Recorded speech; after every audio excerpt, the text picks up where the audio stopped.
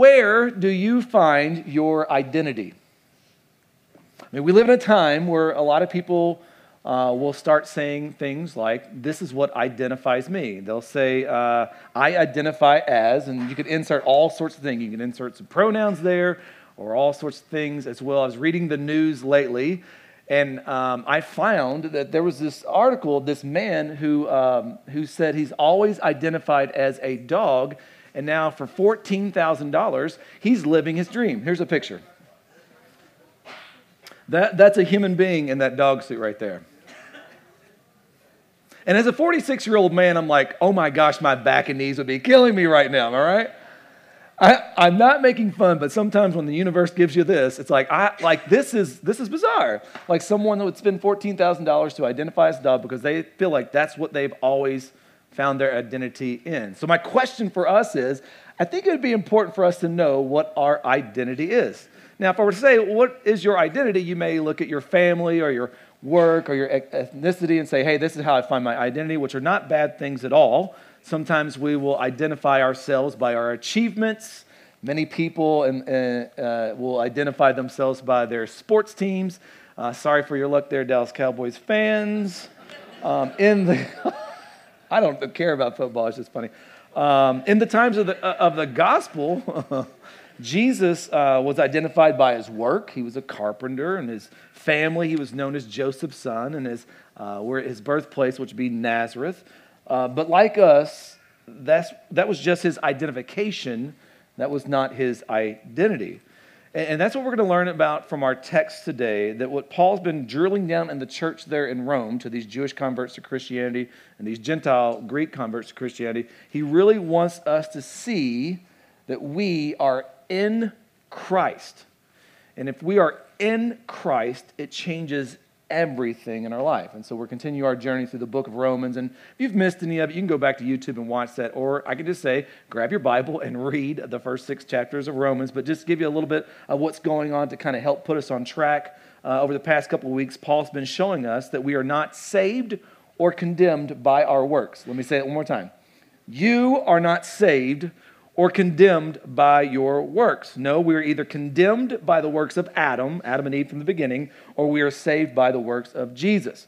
All humans are in Adam from birth, and the only way to not be in Adam is to be born again, and that's to be born again into Jesus, into Christ. We learned last week to be born again, it's actually a free gift from God. It's by grace. So it's not by our works at all. It's by the works of Jesus. That's why we make much of Jesus here. That's why we use the word gospel a lot, because it's really good news that Jesus came and become one of us. He lived perfectly in our place. He died sacrificially on the cross. He did the work. He resurrected 3 days later. He is alive. 40 days later, ascended to the right hand of the Father, ruling and reigning, and one day will return and restore all things. None of that had anything to do with you.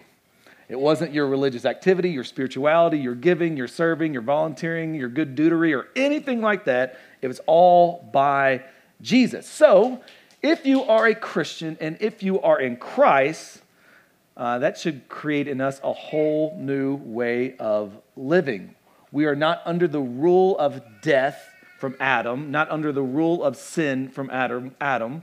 We are under the rule of life and grace from Jesus. We have a brand new identity. Why? Because we had died to sin. Here's what I do know. If you physically die today, which I hope you don't, but if you physically die today, then there's something that's going to be true about you. You will no longer struggle with sin. Corpses don't deal with temptation. They're not in the graveyard like, she looks fine over in that grave over there. No. There's no saint that has gone ahead of us is in heaven right now struggling under the rule and reign of sin. Why? They have been freed because they have died. Now, here's the reality. What about us who are still alive? The Bible is telling us that we should no longer live under the rule and reign of sin. How do we practically live this out? Well, if you got your Bible, go to Romans chapter 6. I think we'll find out a little bit today. Romans chapter 6. If you don't have a Bible here at Grace Point Church, you're going to need a Bible. We lead, teach, and preach from the Bible. So make sure you grab one up front or out at Center Point. They're a free gift to you. And if you got a smartphone, which you probably do, download YouVersion. It's on there as well. But today I want to see a clear picture of our identity in Christ. And I don't know, somehow, some way through all this, I really think it's going to give us life change today. I really think it's going to bring us hope today. It's going to be really good news today. My hope is that we would float out of here because of the good news of Jesus, thankful for him and equipped to go and live this new life in which he's called us to. So we're going to start Romans chapter 6, verse 8. Are you there? All right, let's get started. Now, if we have died with Christ, we believe that we will also live with him. He says, if we have died with Christ, meaning when you've trusted Christ, you identify with Christ, you have died with Christ. If we've died with Christ, what's going to happen? What's the result? We're going to live with Christ as well. This truth is just powerful. Jesus died but didn't stay dead, right? What happened to him 3 days later? He rose from the grave. Imagine if we were to live out that in our lives right now, to where we would no longer fear death. No fear in life, no fear in death. Imagine how powerful we would be, how unstoppable we would be. Now, as Christians, I'm going to argue that we should not fear death. The getting dead part, we should be like, don't want that. But like the death itself is like, there's life. We will live. Paul says this in Philippians 1:21. You probably know this or have heard it. He says, for to me to live is Christ and to die is gain. Well, that was very easy for Paul to say that. I mean, he was at this time period, he was sitting on one of the beaches there. He was sipping a Mai Tai. The sun was hitting him. It was a beautiful day. And of course he would say something like this, right? No. Where was Paul when he said this? In prison. Not like prison we have, like bad cellar, awful dungeon prison. He says, if I live, great. If I die, great. It's a win-win. I can imagine always a funny scenario because like he's in prison there. There would be guards around and the guards are really getting tired of Paul because it said a lot when Paul was in prison. He would sing hymns and he would pray out loud and like he was just on and on and on about Jesus, talking about Jesus all the time. I bet the guards got so annoyed with that and the guards were like, hey, Paul, we don't like you. We don't like your Jesus. Be quiet or we're going to kill you. I can imagine Paul saying, that'd be great. Dying is gain. Bring it on. And like it would like confuse the guards. They'd be like, well, wait a minute. On second thought, if you keep it up, we're going to let you live. And Paul's like, fantastic. That means fruitful labor. That means I can keep on telling you about Jesus. They're like, whoa. No, not die, not live. Okay, Paul, we're going to let you live, but we're going to make you suffer if you keep it up. And Paul will be like, hey, guys, I consider suffering in this present world not worthy comparing to the glory that's to be revealed. So bring on the suffering. Paul was unstoppable because he believed and lived out his identity in Christ. In Christ, I have died, and if I have died in Christ, I will live in Christ. You can't stop me. If I'm alive, it's fruitful ministry. If I'm dead, it's face-to-face with Jesus. It's a win-win.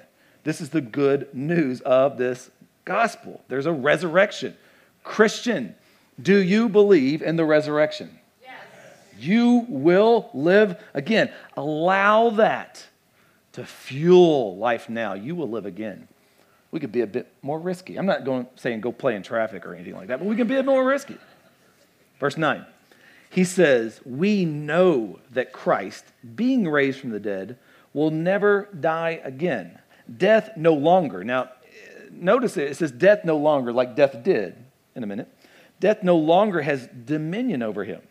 For the death Jesus died, he died to sin once for all, but the life he lives to God. Notice how he's contrasting that. The death he died to sin once for all, but the life he lives to God. Now, what Paul's doing right here, he's emphasizing that Christ died once and for all. This is a technical term that's being used repeatedly in the book of Hebrews to emphasize the finality of Christ's work on the cross. Paul made this emphasis because Christians must have full confidence that the Lord Jesus will never again come under the power of sin and death. Jesus will never, ever, ever, ever be under the reign of sin and death again. Now notice I said again because he was under the power and the reign of sin and death. Why? He chose to. When he took on flesh, he chose to be under the power of sin and death. To take it one step further, he was under the power of sin and death because he took on our sin. Our sin was imputed to him. Our sin was put into the account of Jesus. And so willingly, he puts himself under the dominion of sin and death. This is huge. This is a big deal. I mean, Jesus was sinless, and yet he became our sin. Why? Why did he do that? Ever just wonder, like, why would Jesus do all this? Willingly be under sin and death. You ever read the Old Testament? You ever seen the Bible? Just kidding. The Old Testament is, sometimes we get afraid of the Old Testament. We're like, it's a lot of names I can't pronounce, and there's a lot going on in there, and it's wild. It is wild. But if you ever notice in the Old Testament, especially like around the Leviticus area, what's going on in the book of Leviticus a lot? Anybody?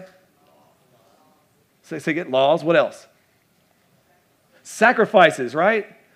When you read Leviticus, it reads like a horror movie almost. Like there's this blood everywhere. I mean, just killing animals left and right, left and right. Why? Why are we killing all these animals in the Old Testament? Sacrifice for what? Sin. Meaning humanity is so sinful that so many animals must die because the blood is what buys us freedom. The blood is what forgives sins, what the Bible tells us. And so it's a very, very bloody book. But now Jesus comes, and Jesus is called our lamb.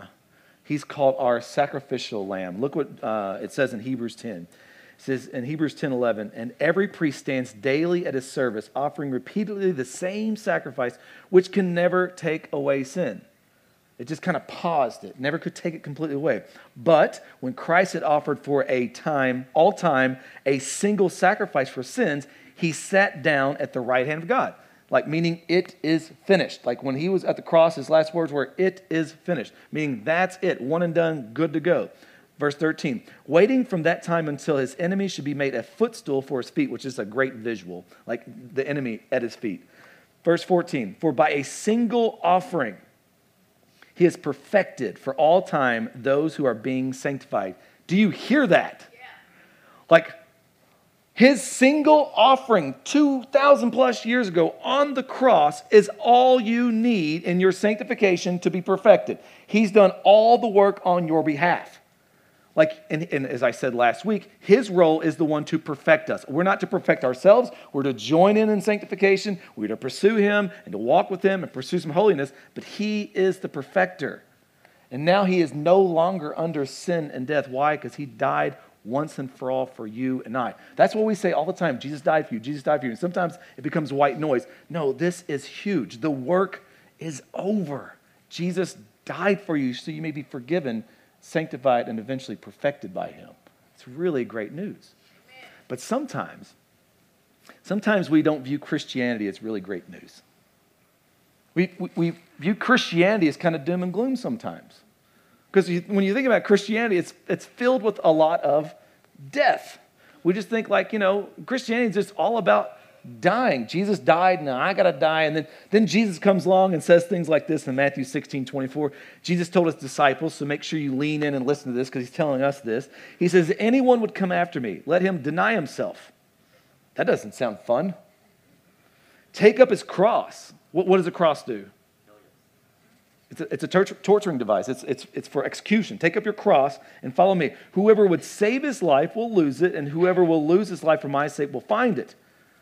So Jesus is calling each and every one of us to die and follow him. And in our minds, we're like, that just sounds horrible. It's like a life filled with a bunch of little deaths. Like we just die, and like we're just, it just feels like, well, that doesn't seem positive. The Christian life just seems gloomy, sad, and negative. But what we need to do is we need to see those deaths, those little bitty deaths, there's purpose with that. There's a reason behind it. We're dying in order to truly live. Look back at verse 10. It says there that Jesus died in order to do what? See it in verse 10? He died, but then what's the last part of it say? To live to God, right? Did I write that down wrong? Am I right? It says he died to sin once and for all, but the life he lives to what? And so we die denying ourselves and taking up our cross to self. Because in and of ourselves, there's not life and life flourishing, But we die to that in order to, that's why we die to sin, in order to live to God. That's positive, right? Remember when the religious elite were like stopping Jesus and they were always trying to trip him up and try to get him to say something wrong, that way they and get him. And so there was one time where they kind of questioned him. They said, hey, Jesus, there's like 613 laws in the Old Testament. Which one's the best? And I think they were trying to trap him. And what did Jesus say? Jesus says, well, the greatest commandment of all is to love God with what? Heart, soul, mind, strength, everybody you're being. And the second is like it, to love your neighbor as yourself, right? Okay, you're smart. You know that verse. You probably have heard it here before. Or if not, you just heard it right now. Where are the don'ts in that? Where's the negative? Jesus says, greatest law is not thou shalt not, right? It's 100% positive. And that's why he's saying that we are to die to self and to die to sin and to die those little bitty deaths in order to kill the like death parts of our life in order that we can live to God, because that's where life flourishing. You believe that's where life flourishing happens, right? When we love God with all of our being and when we love our neighbors as ourselves, that's how humans flourish. That's what we were designed to do. And so it's not all negative. It's not like God's trying to be some cosmic killjoy to take everything away that you like. No. He's trying to reorient us to a new life in him to where that's where we find flourishing. That's why we identify with Christ's death and his life as well. We have newness of life. So we need to go about our lives killing sin. How? I'm glad you asked. Verse 11. He says, I love this. He says, so you also must, what's the word? Consider. There it is. You must consider yourself dead to sin and alive to God in Christ Jesus. If you've been a part of our Ash Wednesdays, we say that a lot. Dead to self, dead to sin and alive to God in Christ Jesus. He uses the word consider right there. Consider, there's a country word for consider. Anybody here from the country? We used to use this word a lot in the country. It's called reckon. You ever heard that word before? Reckon. Is it going to rain today? You ask a farmer, is it going to rain today? I reckon. What does that mean when they look up? I reckon. They are considering the facts around them. They're considering the truth around them. They're considering the reality around them and saying, I've considered, and I say, I reckon. Like the answer is yes. And so what Paul's telling the church there and us as well is that we need to constantly reckon or constantly consider ourselves practically right now dead to sin and alive to God in Christ Jesus. Consider that. Like this is a true reality that we consider. Before Christ, we considered ourselves dead to God and alive to sin. In Christ, we consider ourselves dead to sin and alive to God. This is why Paul, for 6 chapters now, has been going gospel, gospel, gospel, gospel, gospel, gospel. This is why here at Grace Point Church, you'll hear from the beginning to the end, what? Gospel, gospel, gospel, gospel. Why?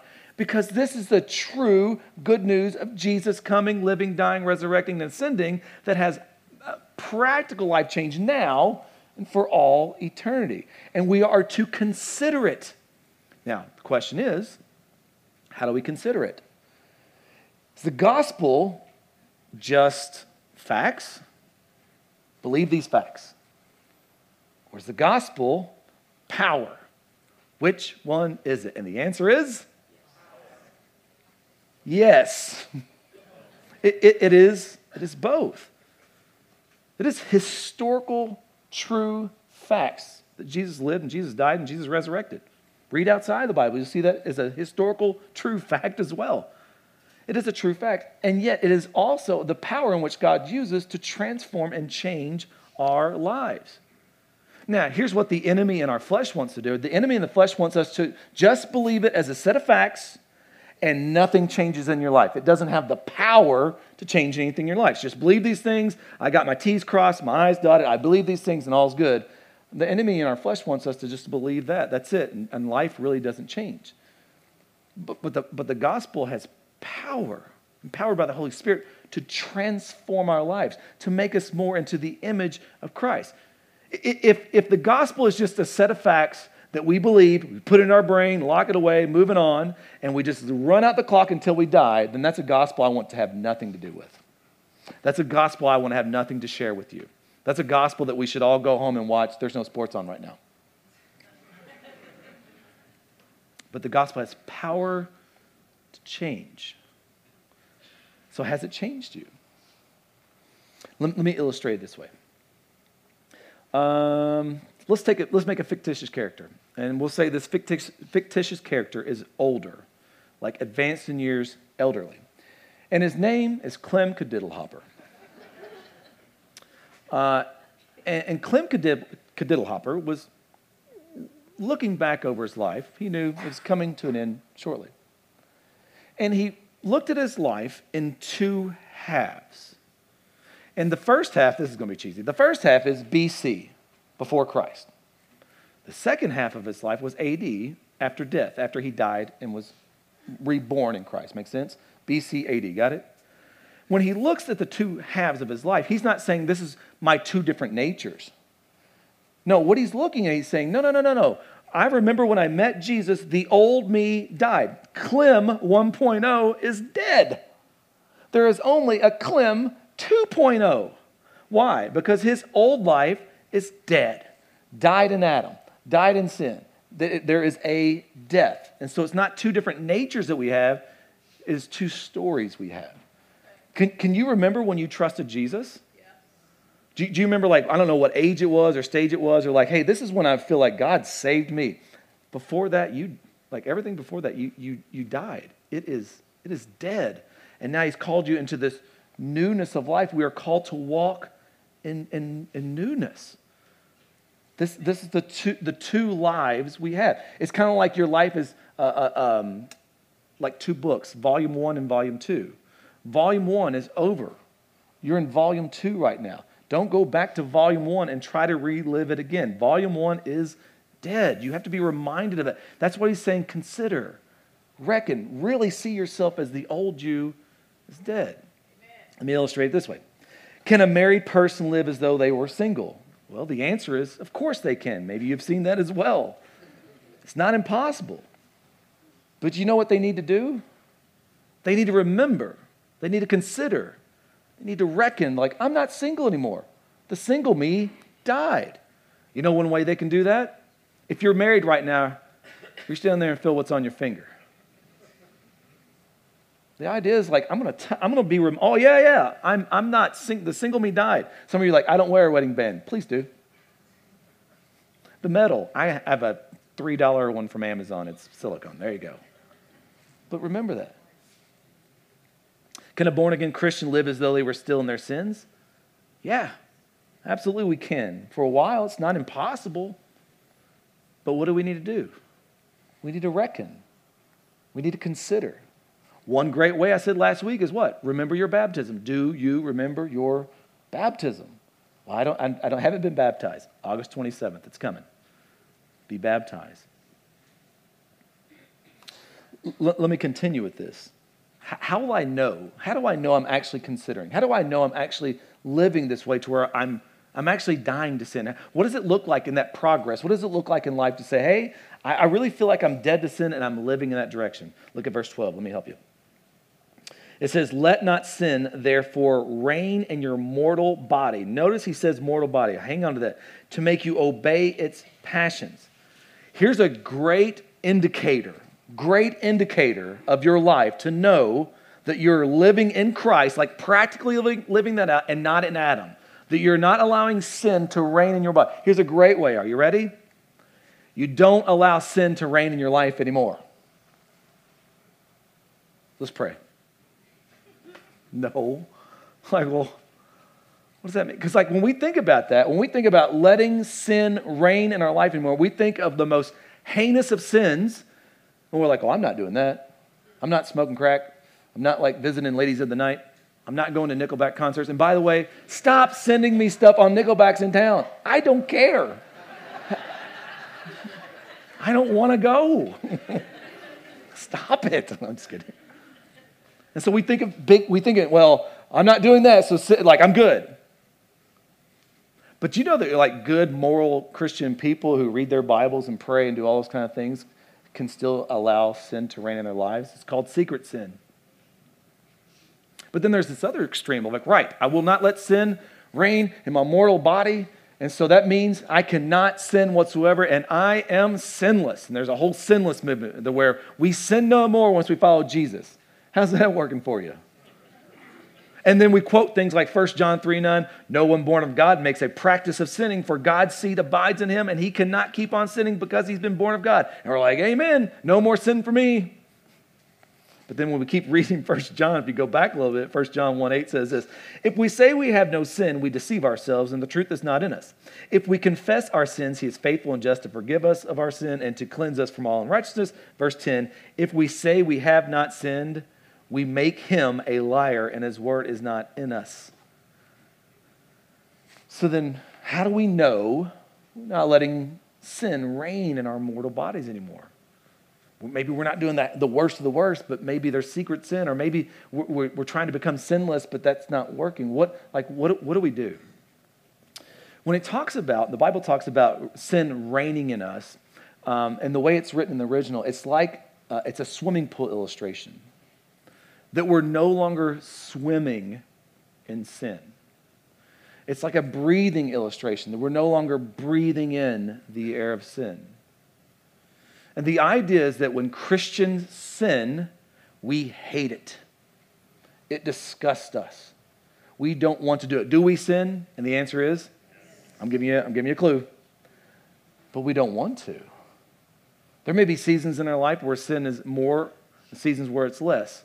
But it's still evident, it's still prevalent in our lives sometimes, and we absolutely hate it. We don't want it to make its home in our house.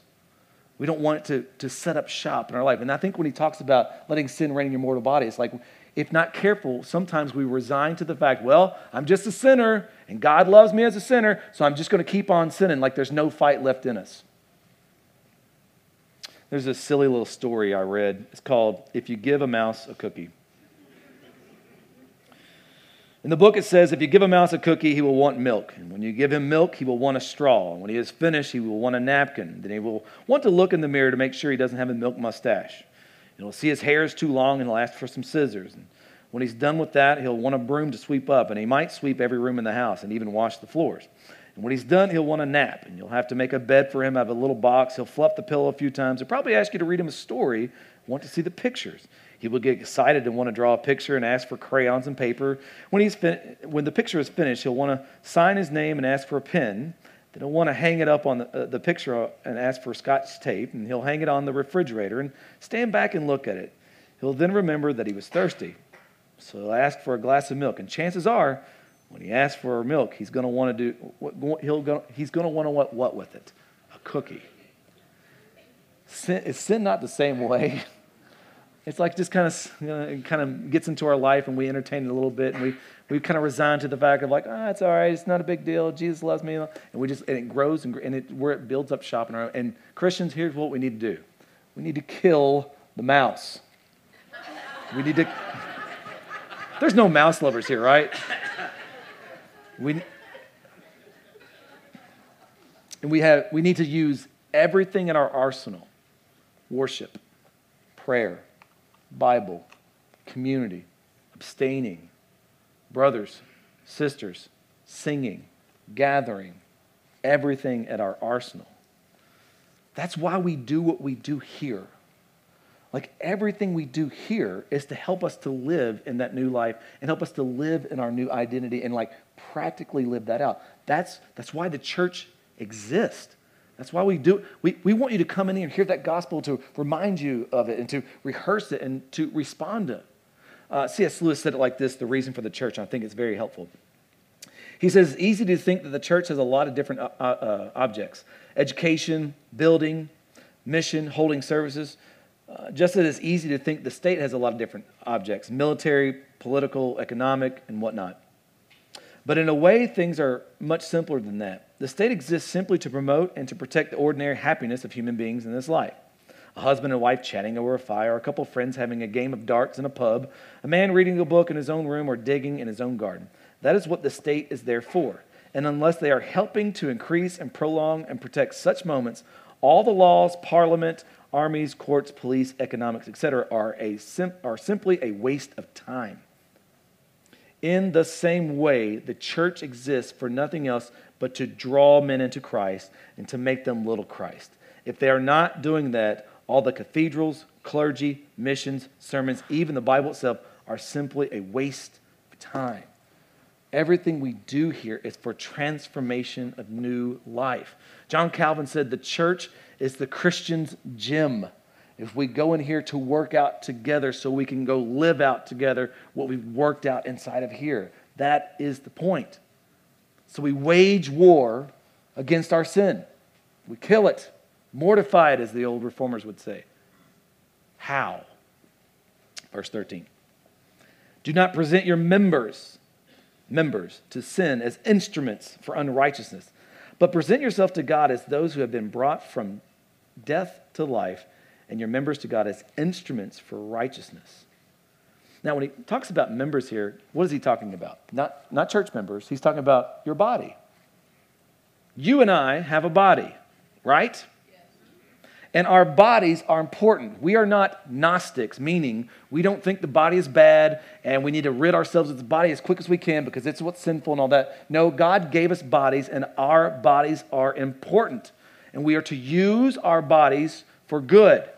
Our bodies will be redeemed at the resurrection.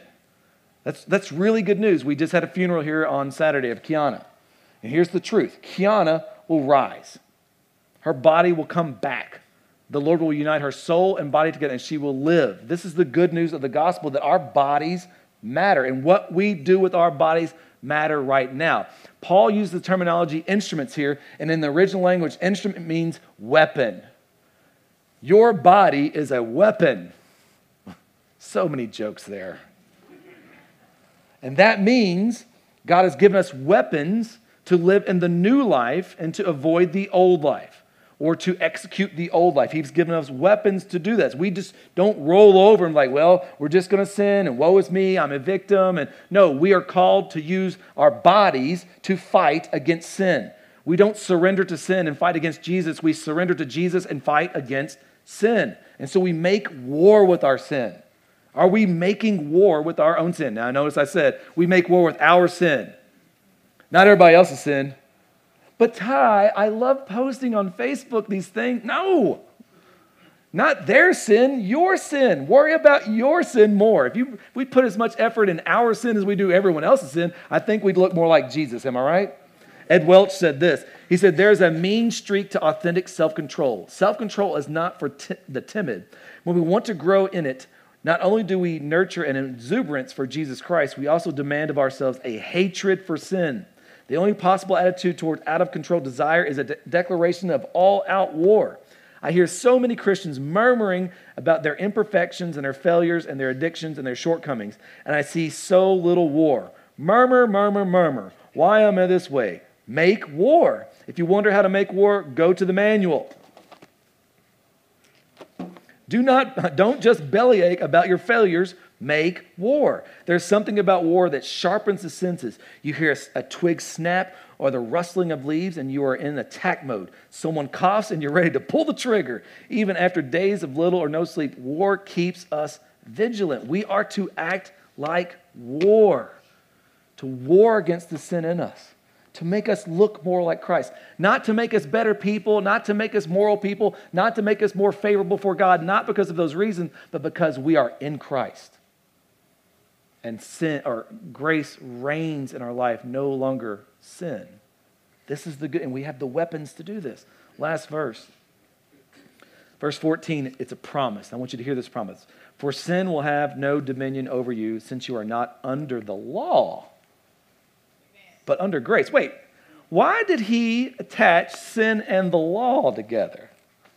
The law is a great thing, right? The law is a tutor. We should look to the law and find out more of what God wants of us and how God wants us to live. But why does he use law right there?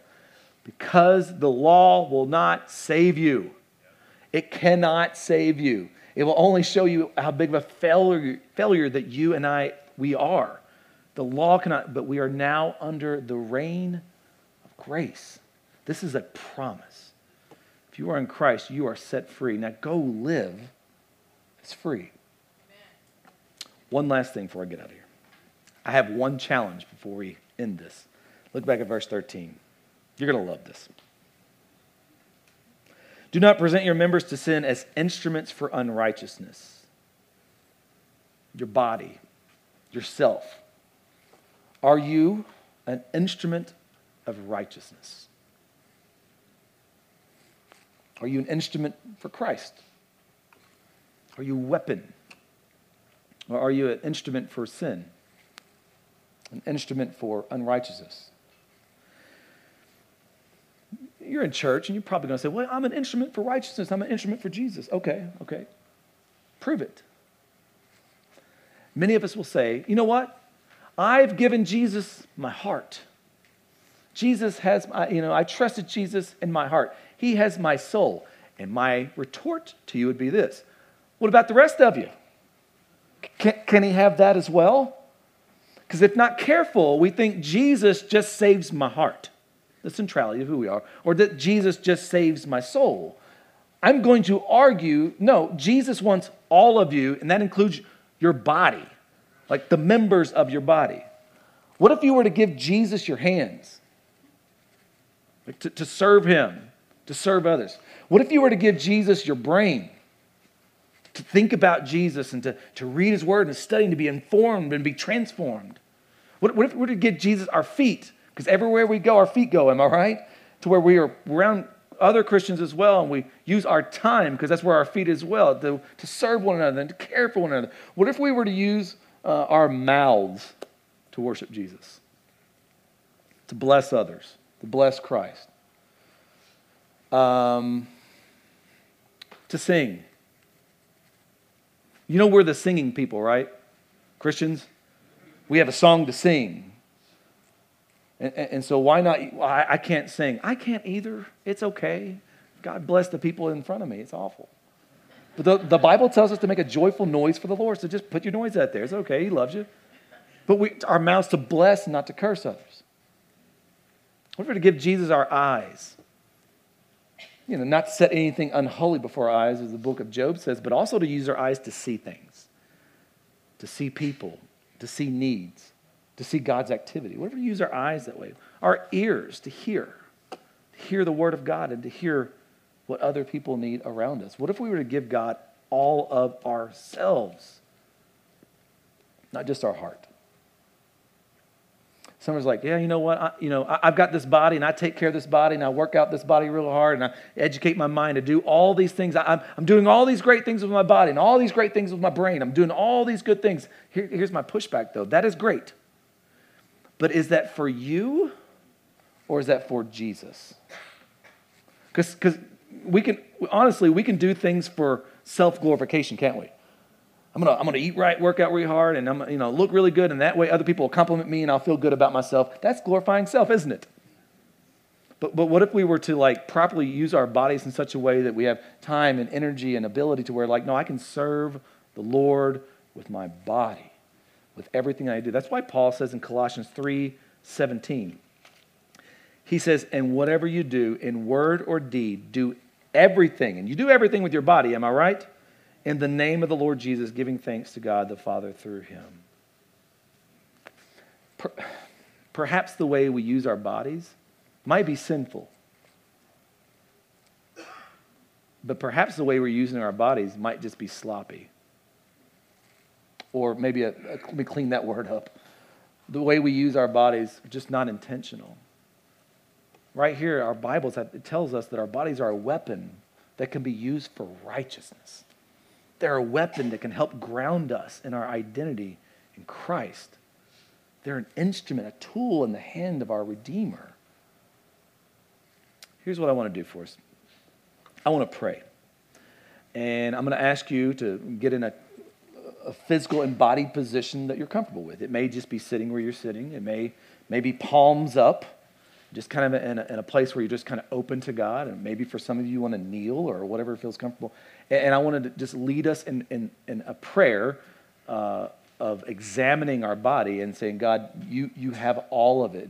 And perhaps the Holy Spirit may convict you on areas of your life, your body, that you're not using as a tool of worship or an instrument of righteousness, but you're using for self-glorification or for sin. And so that'd be a great opportunity to confess, repent, and say, Lord, in repentance, I want to use this for you.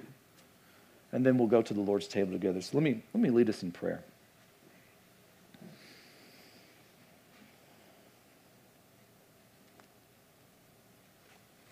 Lord, you are the one that created our bodies, and our bodies matter. Would you first help us come to that reality that our bodies do matter, and they belong to you.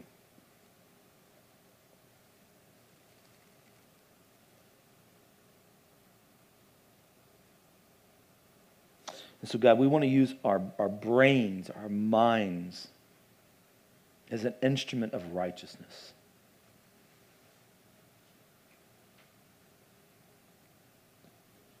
We want to fill it with your word and be washed and made new with it.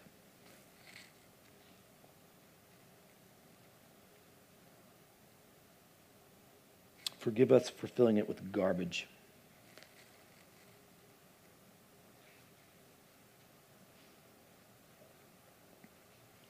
God, we want to use our hands.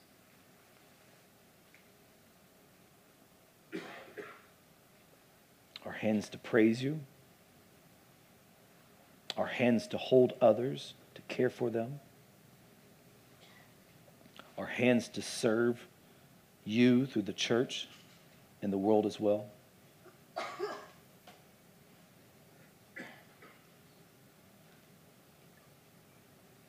God, forgive us how we've used our hands for our own glory, to strike, to steal.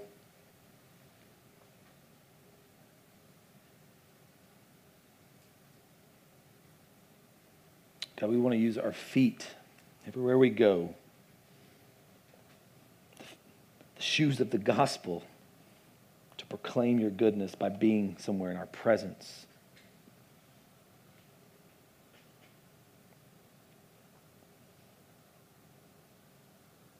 God, forgive us for ever using our feet, even to run away from you.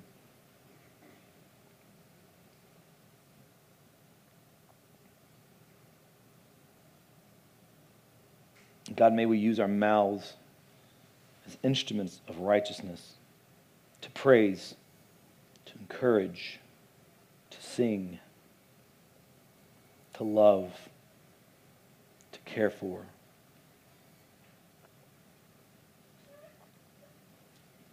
Your word is right. It's a fire. So forgive us, we've used it to curse others and you, to rebel, to malign, to gossip, to lie.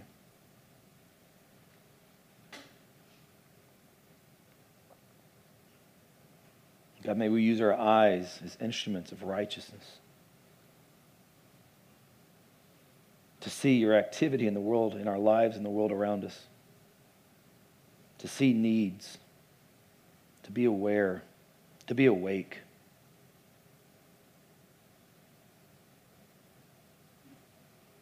God, forgive us for using our eyes as tools of unrighteousness, for lust, for coveting.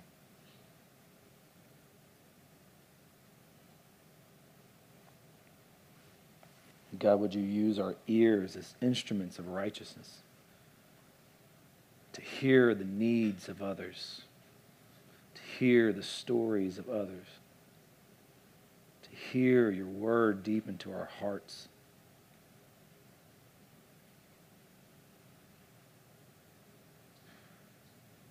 Forgive us for using them as instruments of unrighteousness, to be deaf to the world around us, to the needs around us.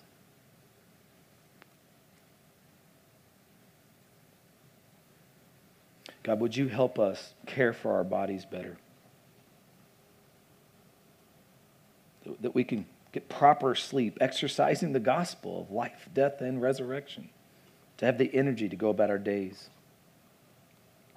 to prioritize our time to where we may seek you in your word, through prayer. We may connect with our brothers and sisters.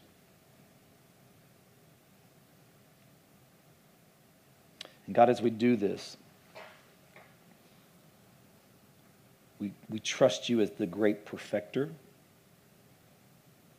And so would you make us more like you? Would you help us to truly live a life that is in Christ, that is new, under the reign of grace, and to see our old life in Adam, death and sin, no longer having control over us. And God, I just pray for my brothers and sisters now that are struggling mightily with sin, compulsion, perhaps addiction. God, would you give them reprieve? God, would you give them community like Refuge or community group or just a good brother or sister to help them and walk with them in this? God, would you rescue them? Lord, we thank you for your word. We thank you for your spirit. Now may we be a people that live truly in Christ and under the reign of your grace. We pray in Christ's name. Amen.